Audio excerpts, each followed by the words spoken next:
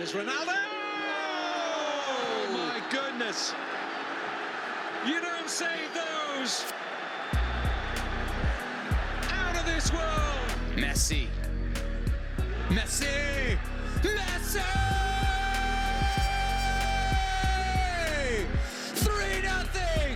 Landon Donovan, there are things on here for the USA. Can they do it here? Cross, and Dempsey's denied again, and Donovan has scored! Oh, can you believe this? Go, USA! Certainly through! Oh, it's incredible! You could not write a script like this! For the fourth time, the United States of America are crowned champions of the world. From the international stage to right here at home, this is FUVFC, talking all things soccer on WFUV Sports. Hello and welcome back to FUVFC, WFUV Sports' best, if not only, soccer podcast. I know we like saying this across the board with our WFUV Sports podcast, but it is my pleasure to welcome two of the most esteemed guests FUVFC has ever had, if I may say so. It is myself, James Birle. I'm joined by my longtime friend over on 5-on-3, Nick Palmer, who is going to be cutting it up, kicking it out on the soccer waves today, my man. And then we bring it over to the Italian stallion, Marco Buglione. Marco, I'm going to start with you. How are you doing, my friend? Better since I spoke with you. Oh, man. I appreciate that. Nick, what's going on, kid? That dude, that was a killer intro. Like I've thought about all the intros that, you know, I've done for 5-on-3 that you have done, and that has to be up in like the top 2 or 3. So right, well done. That's the goal here, you know, just be top 3, you know. Yeah. Top 2 or 3, I'll take that, man. I'll take that. We're going to get right into the soccer talk because we don't have a lot of time today, given that this is a virtual episode. It is summertime. New York City may not be our home right now for all of us. Nick, I'm looking at you and myself. I'm not in New York either. So with that, let's talk about an even further place than where you are, Nick, Europe. Let's go all the way over there. That's pretty far.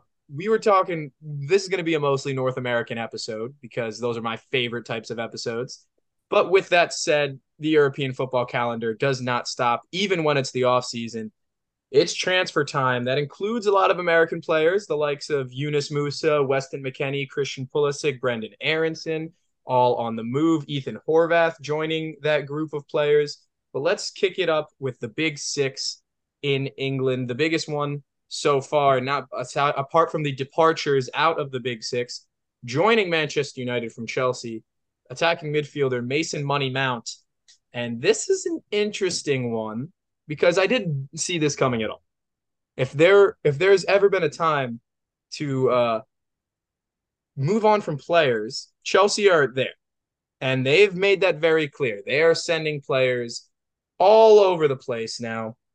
And Mason Mount joins not a rival, but a massive, massive club in England.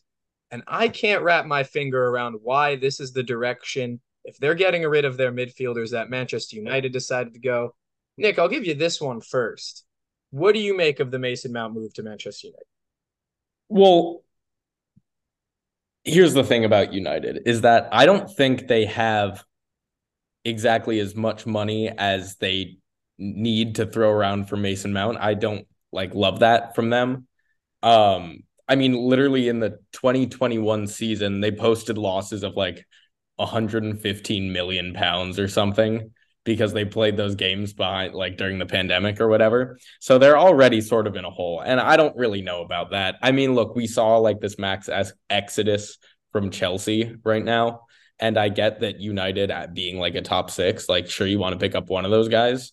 But, very talented player. I think it'll help the team. Does it bring them into the top 3-4 conversation? No, I don't think so. Marco, thoughts on Mason Mount joining Manchester United?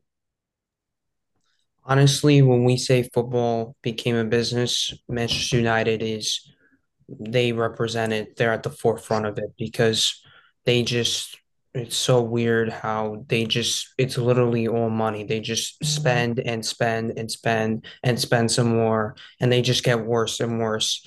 And football has gone down a lot over the years, and players have gone down because it's all about the money, and they don't really care anymore, and there's no class.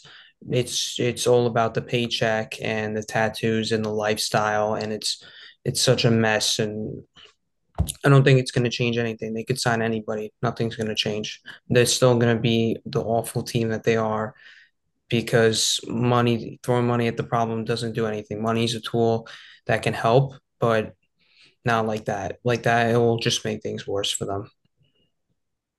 I mean, well, eat your heart out, Manchester United, going after Mason Mount, throwing money at the wall.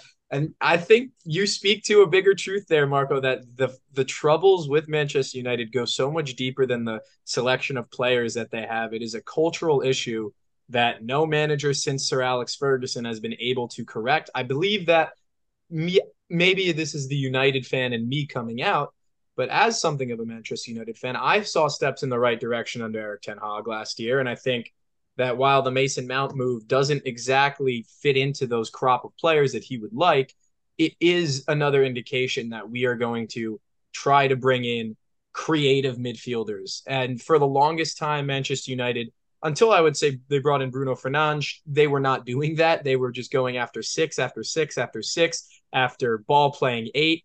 At one point, their entire midfield crop, they went from Ander Herrera to Pogba to Nemanja Matic to Morgan Schneiderlin to Marwan Fellaini to Fred to McTominay. And now that we're seeing a different sort of trend, yeah, they still brought in Casemiro as an important player, one of the best defensive mids in the world. But I think a step in the right direction for United. As for Chelsea, in the great words of Tobias Funke,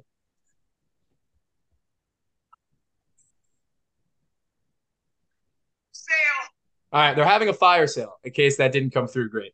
That was a longer clip than I anticipated. But Chelsea had an awful year, to put it bluntly and accurately. And not only have they lost N'Golo Kante and every one of their defenders and presumably their goalkeeper and presumably a striker as well. What do we make of what does it say about Chelsea Football Club? Before we move on to talk about some soccer happening stateside, what does it say about Chelsea FC that this is the direction they're taking, shipping all these players out with Mauricio Pochettino now as the manager? Is this the start of something new for Chelsea, or are they, because they fell into the Manchester United blueprint last season, throwing money at the wall with Mudryk, João Felix, Enzo Fernandez, and I would say 2 out of the 3 of those have really hit the ground running. Is this the start of something good in Chelsea, or are we going to see more of the same lackluster performances with these big money spendings not fitting up to the bill? Because I don't think they're done. I think they're going to use this cushion that they've gotten now, £65 million, to spend more. So Nick, I'll go back to you. Is Chelsea going to turn a corner, or are we going to see more of the same? I honestly couldn't tell you, and Chelsea is one of those like head scratcher teams where you don't know because they are so prestigious that they have to have something cooking in the works, and they do now have that cushion, as you mentioned. But man, did they lose some good players? Like even look, I said Mason Mount isn't worth it, but he does have a lot of qualities that I think work well. That Chelsea will be missing out on. I know he's coming off of like his worst year. I think he only netted like 2 goals and 3 assists or something in 14 games. He had that injury or something. But I mean, his play off of the ball and his spatial awareness is sort of what he's good for. And I think that he'll find a lot more success outside of Chelsea right now. Specifically because there wasn't really a spot for an 8 like him on that roster. So, Chelsea's losing all of these players that maybe didn't work so well together. Maybe blowing it up and trying again will be the right solution, but there's really no way to know right now. Marco, would you like to echo Nick's point here? Like, do you feel the same way that maybe it was just Mason Mount wasn't gelling, or was it more that maybe he's not as good as some people might think he is? I go back and forth on Mount personally. What do you think? Yeah, he's not he's not the best player. He's all right, I think, but more than that, when they're just tumbling down and they've been going down ever since they won the Champions League, and that's why so many players are leaving. And I think he's just another one that's leaving, and he gets a bigger offer from a team that's somewhat better at the moment, and that's really why he's leaving. There's no other reason, I think.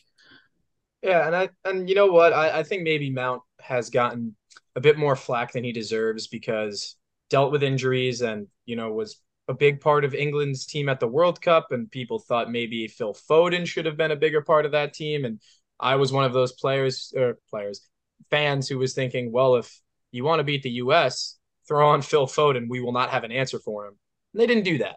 So that maybe if you want to direct more criticism at Mason Mount, look towards Gareth Southgate or Frank Lampard, who really loved playing Mason Mount. And, I think maybe a move for Mason is going to be better for him personally. For Manchester United, we'll see. And for Chelsea, we will see. Speaking of a player who plays in between the lines, though, in Mason Mount, you talked about his spatial awareness. So two teams that are below the playoff line in Major League Soccer, oh boy, are both the New York teams, the New York Red Bulls and New York City FC. New York City FC, Nick, this is your team. They are unbeaten in 7 matches. Is that a cause for celebration?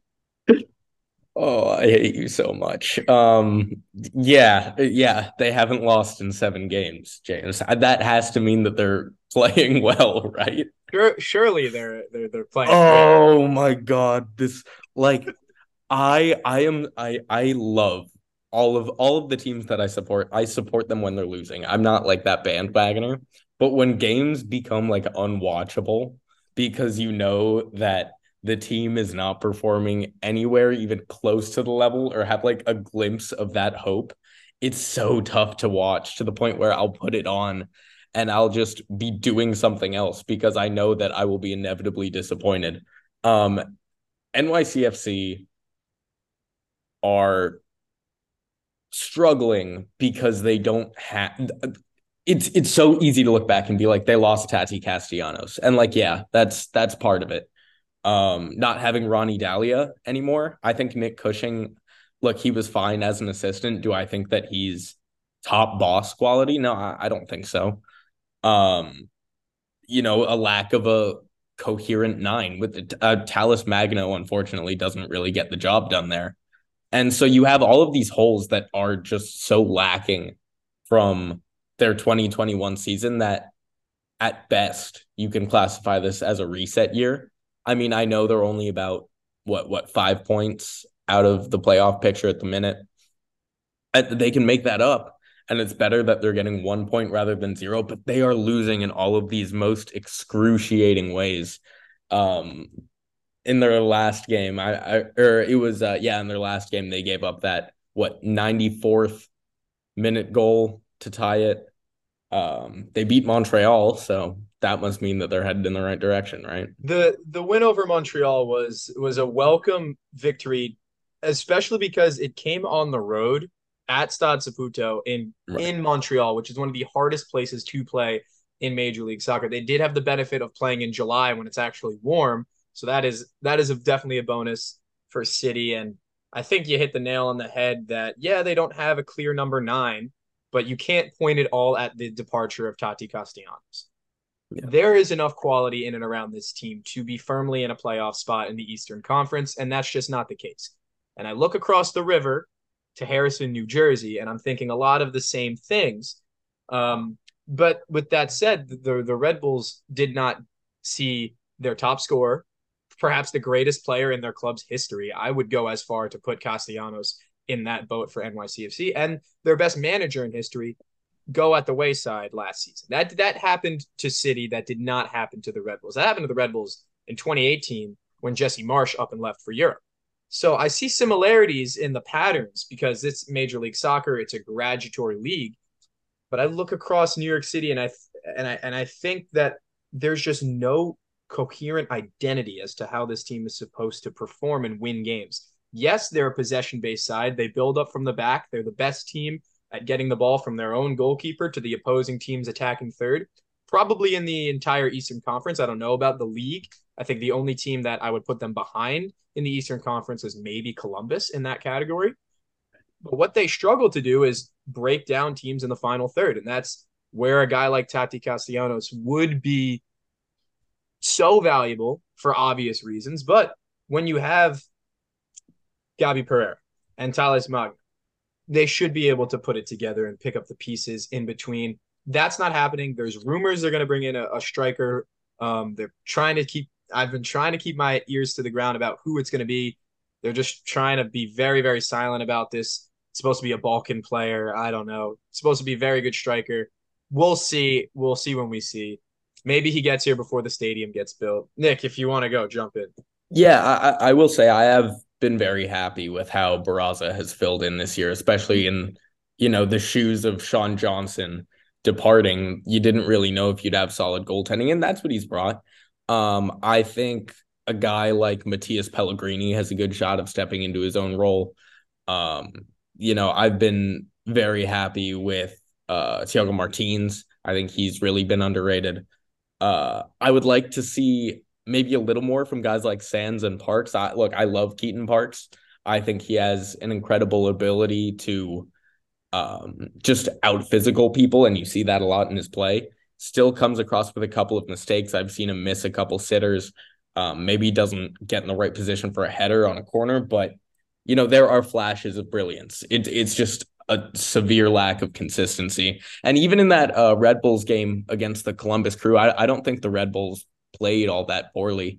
I was honestly okay with their effort. They lost 2-1, right? 2-1. Yeah. Yeah, they lost 2-1. And, I would say I was pretty happy with how they played offensively. I think those 2 goals, they could probably clean those efforts up. But Columbus is famously difficult to play against, especially when you're on the road. So I don't fault them too much for that. I think they're both NYCFC and the Red Bulls. They're sort of in the same spot for me. I don't know about you, Marco. Yeah, I would say NYCFC is definitely they're a solid team, and you see them play at home. And I don't know if it's just when I go there, but they play well and they usually win, and then they go away and I'll see they lose 4-0 or yeah, it's just I think having those seniors when Lampard was there and Pirlo was there helped a lot. And ever since they lost that, stadium's empty. It's just not the same. Red Bulls, on the other hand, it's more populated. I always see the stadiums are usually pretty full or fuller compared to Yankee Stadium. Also, being at Yankee Stadium is a big disadvantage because nobody goes there for soccer. So it's already split in half. So I would say the Red Bulls are always going to be a bigger team, but I think NYCFC has a solid foundation, and just being New York City, and that attracts big names. And yeah, that's something they haven't done in a while. Get a big name player like they did with Lampard, Pirlo, and David Villa, he carried them for years, but he helped them a lot and he gave them a name and he gave them a lot of followers on Twitter. Mark, I gotta have you on more, man. Just to hear the words "the Red Bulls bigger club" and NYCFC owe it, like, come on, that's good stuff. That's good stuff. And I will, to echo a point about the stars of yesteryear, if you will.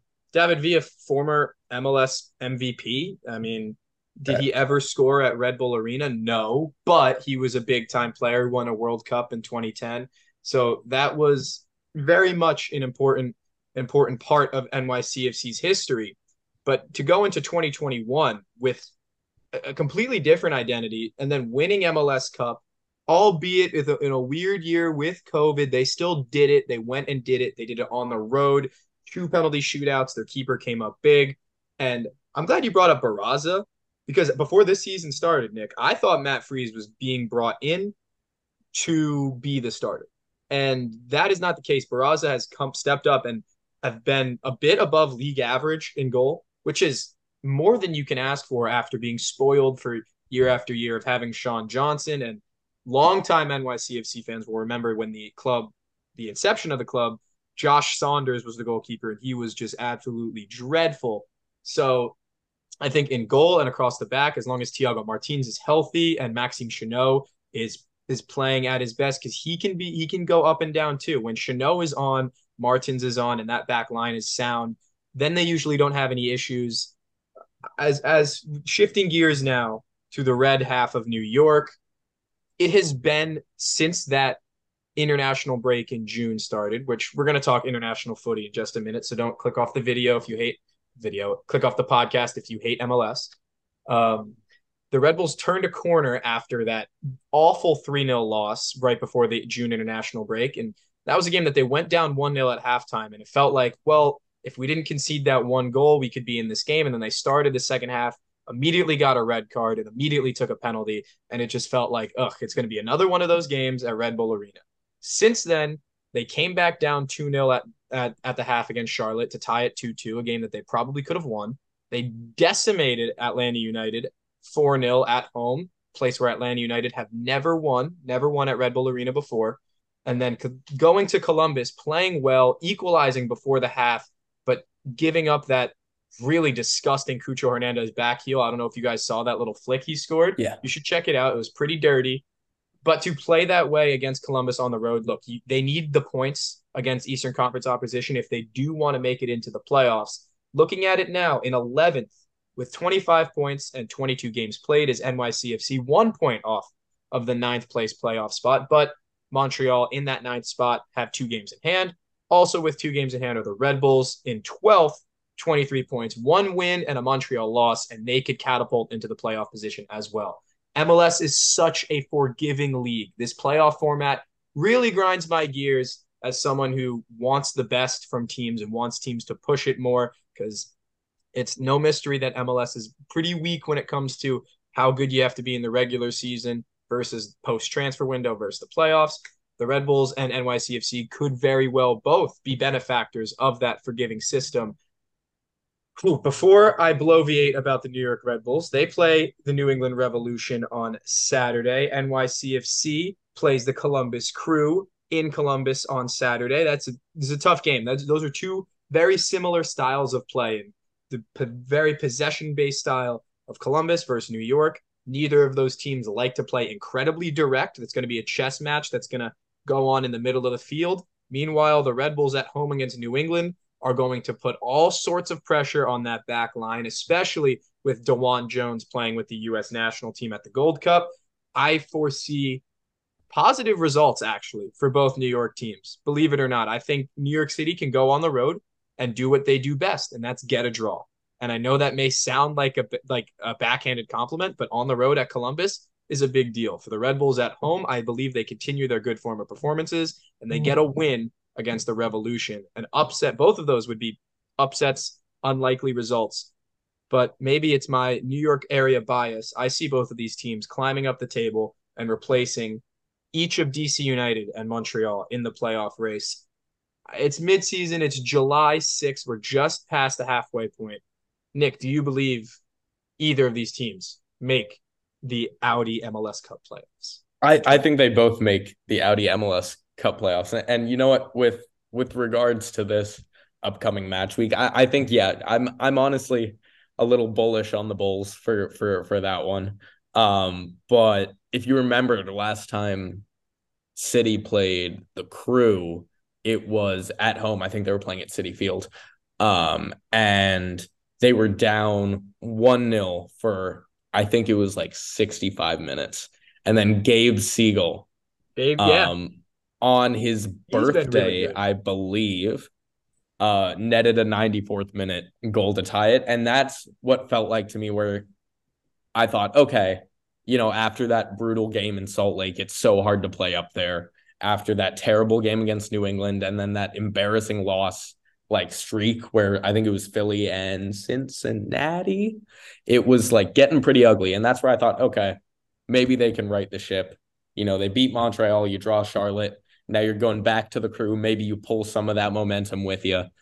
I think they both make it. I think that they both have a shot. And I've been honestly really impressed with the back half of the field for the Red Bulls, especially guys like John Tolkien. I think he is fantastic. Not to mention the fact that Dylan Nealis has been an absolute tackle machine. I think he's fantastic. So honestly, I think that the Red Bulls have better building blocks to maybe propel themselves with good play all the way up and down the field. I think City might have to get a little luckier and rely on some individual star performances to kick them into gear. Marco, you ready to put a prediction on either of these teams making the playoffs, or do you want to back out because it's too early? Which we'd understand. No, I'm gonna have to agree with Nick. I think both New York teams are gonna go through. I just think for the occasion, yeah, even though Columbus is better, I just think it's the occasion, and we're gonna see a New York derby. That's my feeling. It would just sometimes it's not always the better team that wins, but there's two New York teams, and you just have that feeling that they're both gonna go through. And there's history there. The Red Bulls 13 years straight in the playoffs. If they make it for a 14th year, wait, how many did they win? How many playoff games total did they win? No, not playoff. Because the answer is, I believe in the last 13 years they've won 4 or 5 games. Oh, no, I meant MLS championships, my friend. Zero. Okay, that's what I thought. I was just making sure. Okay. But if I may, those 13 is tied. That 13 years is tied for an MLS record. 14 would break it, and it's also the longest running active streak of any North American professional sports team making the playoffs. Because, Nick, and you'll like this one, the Pittsburgh Penguins missed the playoffs this year, and the Red Bulls took the record from them. They were at Was 16. That 17? 16. It would have been 16, I believe. You know what? One thing. Sorry, go ahead. No, you. I was just going to say it might have been 17. I could be wrong. Well, I was just going to say one thing we can all bond over is how much the Columbus Crew suck. Because in 2008, if you can remember, I remember. And it's just never fun playing against them. I dislike them heavily. Yeah. MLS Originals, they go back, I believe now, after they just beat the Red Bulls last weekend, they have played 101 matches across history, both of them. I don't have that number correct, but I know that they have the exact same number of wins against each other. So it is a storied rivalry that maybe isn't bound by geography, but bound by history, which is something that American soccer does not have a lot of. Shifting gears to more American soccer, the CONCACAF Gold Cup is well underway. We've just completed the group stages, and we had some interesting things here, to say the least. In Group A, the hosts, the United States, topped the group 7 points. They opened it up with a draw against Jamaica, then a couple of 6-0 wins against St. Kitts and Nevis and Trinidad and Tobago. That's 4 countries, technically, that they beat in 2 games. So there you go. Trinidad and Tobago, St. Kitts and Nevis, the United States of America on top.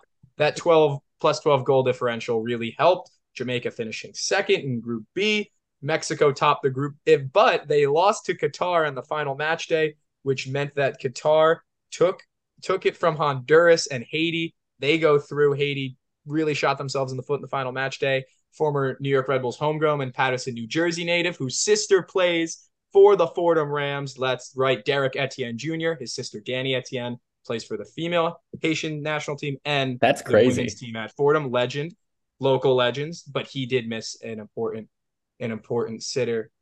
And now Haiti did not go through, unfortunately, for the Caribbean island nation. In Group C, Panama topped the group, 7 points. They are becoming one of the classes of the region once again after missing the 2022 World Cup and replacing the coach, Thomas Christensen, They've looked much better. They were in the semifinal of the Nations League, outplayed Mexico in the third place game. Costa Rica finishes second, winning on the final match day. And then Group D, perhaps the most interesting, Guatemala tops the group over Canada because they not only drew Canada, but they beat Cuba and Guadeloupe on the final match day at a packed Red Bull Arena full of 25,000 Guatemaltecos going absolutely berserk for what is one of the craziest matches I've ever seen. That's just a brief recap of the Gold Cup. The U.S. play the Canadians, team they just defeated in the Nations League final just a couple weeks ago. Now they have Canada. It's a B squad for both of these teams. Canada, less so, I would say, but they've looked terrible. absolutely dreadful. The United States looked bad against Jamaica and then obviously looked great against both of the Minnows in Trinidad and Tobago and St. Kitts and Nevis.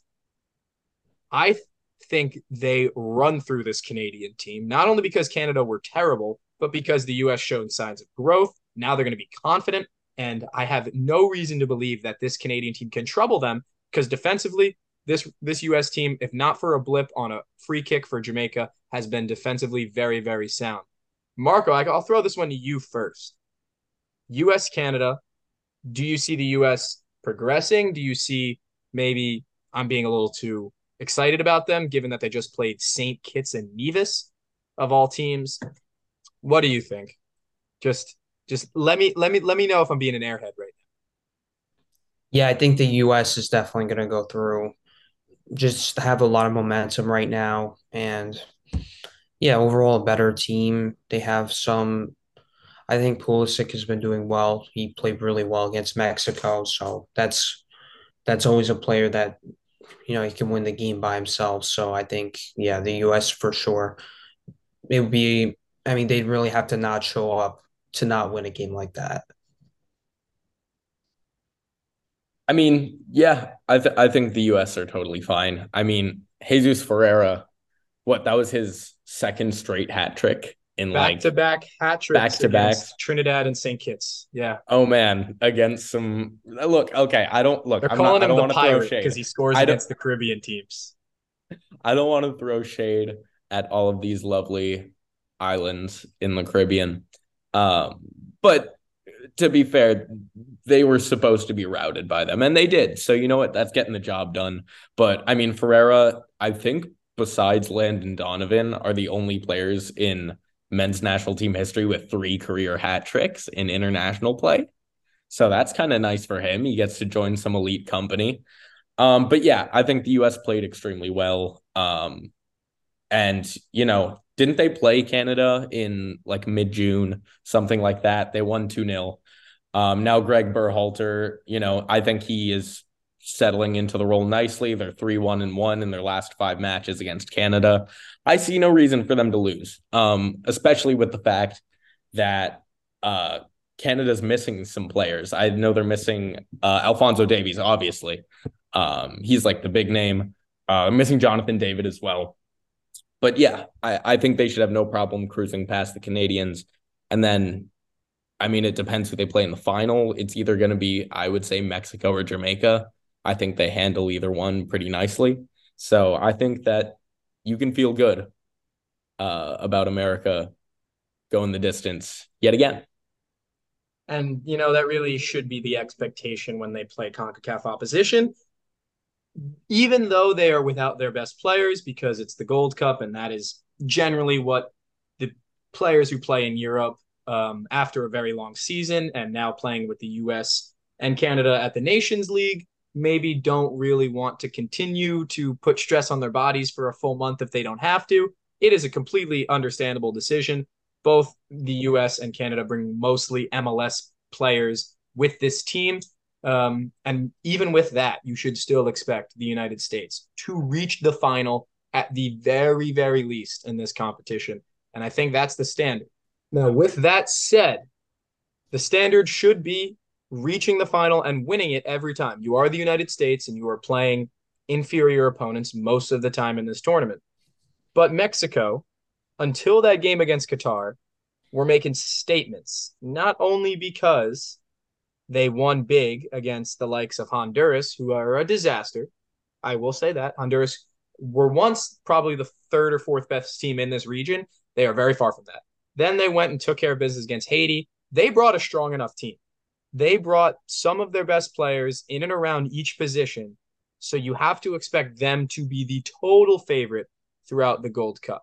However, the United States played some pretty soccer.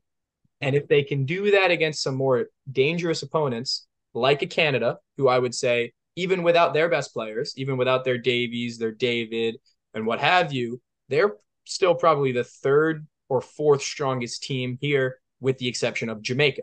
So to have Mexico, Jamaica, Canada, and the U.S. as your quote-unquote top 4 here in this tournament, and one of those 2 are going out in the next round, because Jamaica plays Mexico. There's, for me, a reason to believe that this U.S. team are the favorite overall, not only because they've established themselves as that in the region with the Nations League and with being the only team to make it out of the group at the World Cup. I really like their odds, not only to reach the final, but to win the whole gosh darned thing. Before we switch gears, we're going to talk about the women in a second. Nick, final thoughts on the USMNT's Gold Cup chances. Yeah, I think we said it all about the U.S. I do think Jamaica are a little bit of a dark horse candidate here, especially because they have some Premier League stars on that team that you don't necessarily think about. Like Mikel Antonio off of West Ham. You got guys like Leon Bailey, Aston Villa, Demarai Gray on Everton. Yeah, so you definitely have some star power up there. But I'm excited about this women's team too. I think they have a good shot in the World Cup coming up. And one final thing I'll say about Jamaica, just because I love talking CONCACAF, is that they've been in and around the top half of the Gold Cup before. Only the U.S., Mexico have won the Gold Cup. Canada did it once. Mexico has won it 8 times. The U.S. has won it 7. Jamaica were in back-to-back finals in 2017, 2019. They beat, 2015, 2017, and 2019. Sorry. They beat the U.S. in the semifinals in 2015. In 2017, they beat the Mexico in the semifinals.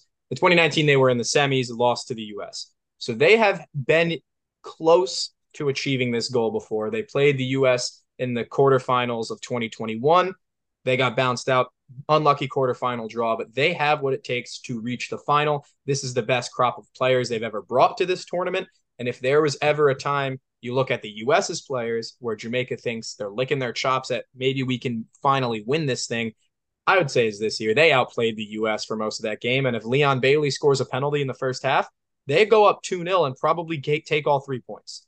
So I'm glad you brought up Jamaica. I'm glad we're going to end there before we switch gears because Jamaica is also going to the Women's World Cup. They've been there before.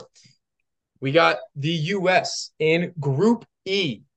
This back-to-back champs, the U.S., back-to-back-to-back finals appearances for the U.S. They're joined by Vietnam, the Netherlands, and Portugal. We've talked about this before, but we're going to remind you what the stakes are here. They play Vietnam first, who are debutantes who qualified through a play-in in the Asian Women's Cup, which is they do it differently, qualifying in the men's and women's games. I don't know why. They should just do it the same for both. But instead of having their own qualifying tournament, they rope in qualifying into the regional tournament. And because they were knocked out in the quarterfinals and then had a play-in, Vietnam are at the Women's World Cup. It is a very strange way of qualifying, but they made it by the skin of their teeth, and they're going to get destroyed in that first match. 4 years ago, we saw what happened when debutantes Thailand played the U.S. women's team in the first match. That game ended 13-0. I forgot about that. Yeah. It was forgettable because 6 games later, the U.S. were lifting the trophy over their heads. People don't forget who finishes second place. People do forget who finishes second place. Speaking of which, in their second match, the U.S. plays the team that finished in second place in 2019, the Netherlands, a replay of the final. They're going to be without Vivian Miedema, who's probably their best player, one of the best players in Europe. And even with her, I still like the U.S. to take all 3 points. And if they can do that before the third match against Portugal, not only will they have confirmed their place into the last 16, but they may have also topped the group by that point, which would be huge because then they can empty the bench a bit and take off some of the pressure in that third game. And anytime you can get your legs under you at a World Cup, any extra day you can get is just so beneficial. So, I mean, I think we might have lost Marco here permanently. I'm not sure if he could make it back. He's having some technical issues. Nick, I'll go right back to you. Before we play Portugal in this third game, do you think the U.S. will have 6 points in their back pocket and a firm hold onto the top spot in Group E?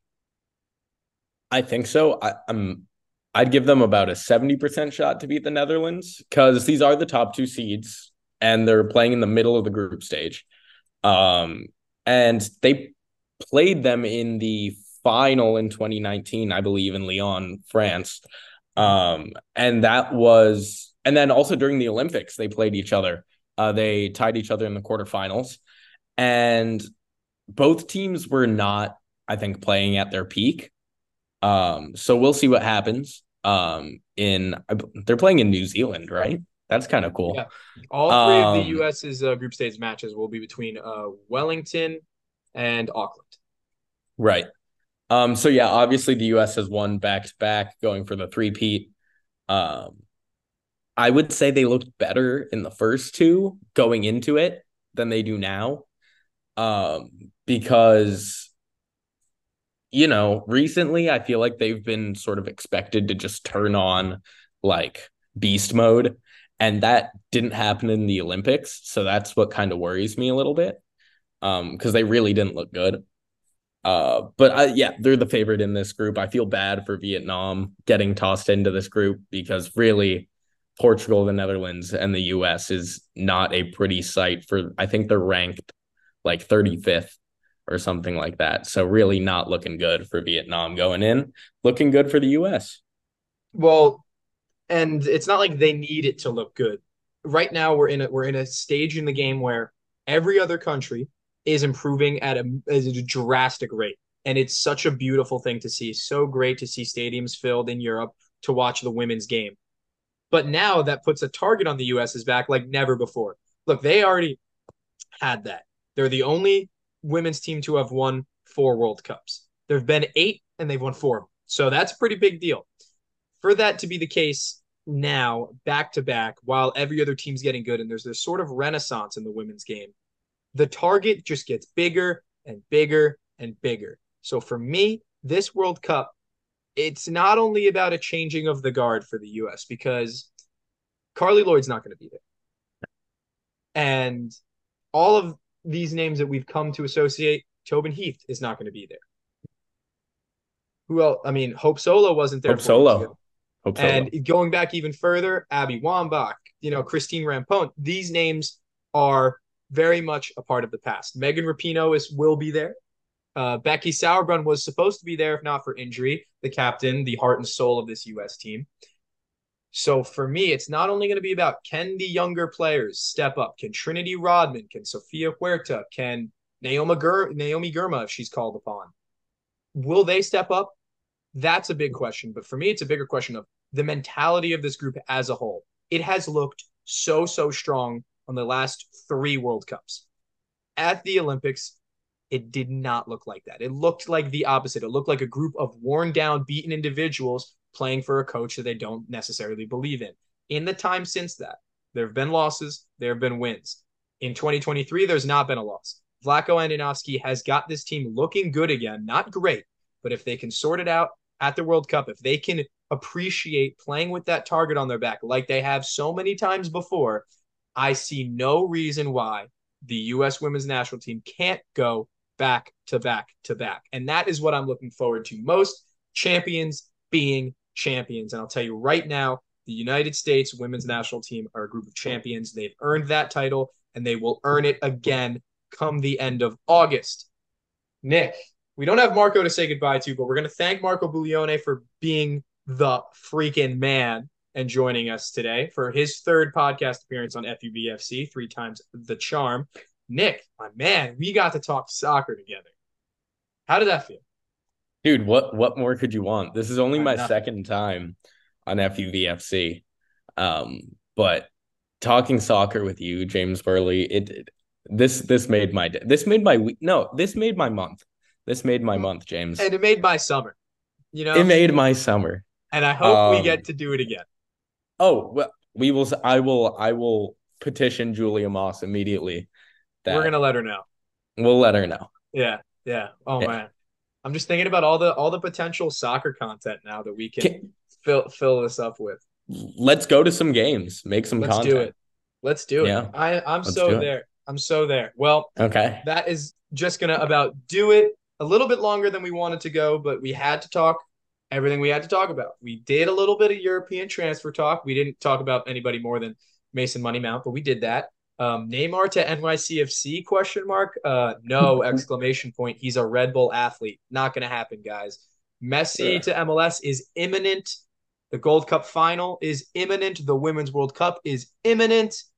And we're in the middle of Major League Soccer season. So it was a good episode. Nicky P, thank you for joining me. I'm James Birle. For Marco Buglione, who couldn't be at the end of this episode with us, we are saying so long, and we'll see you guys next time. FUVFC is a production of WFUV Sports.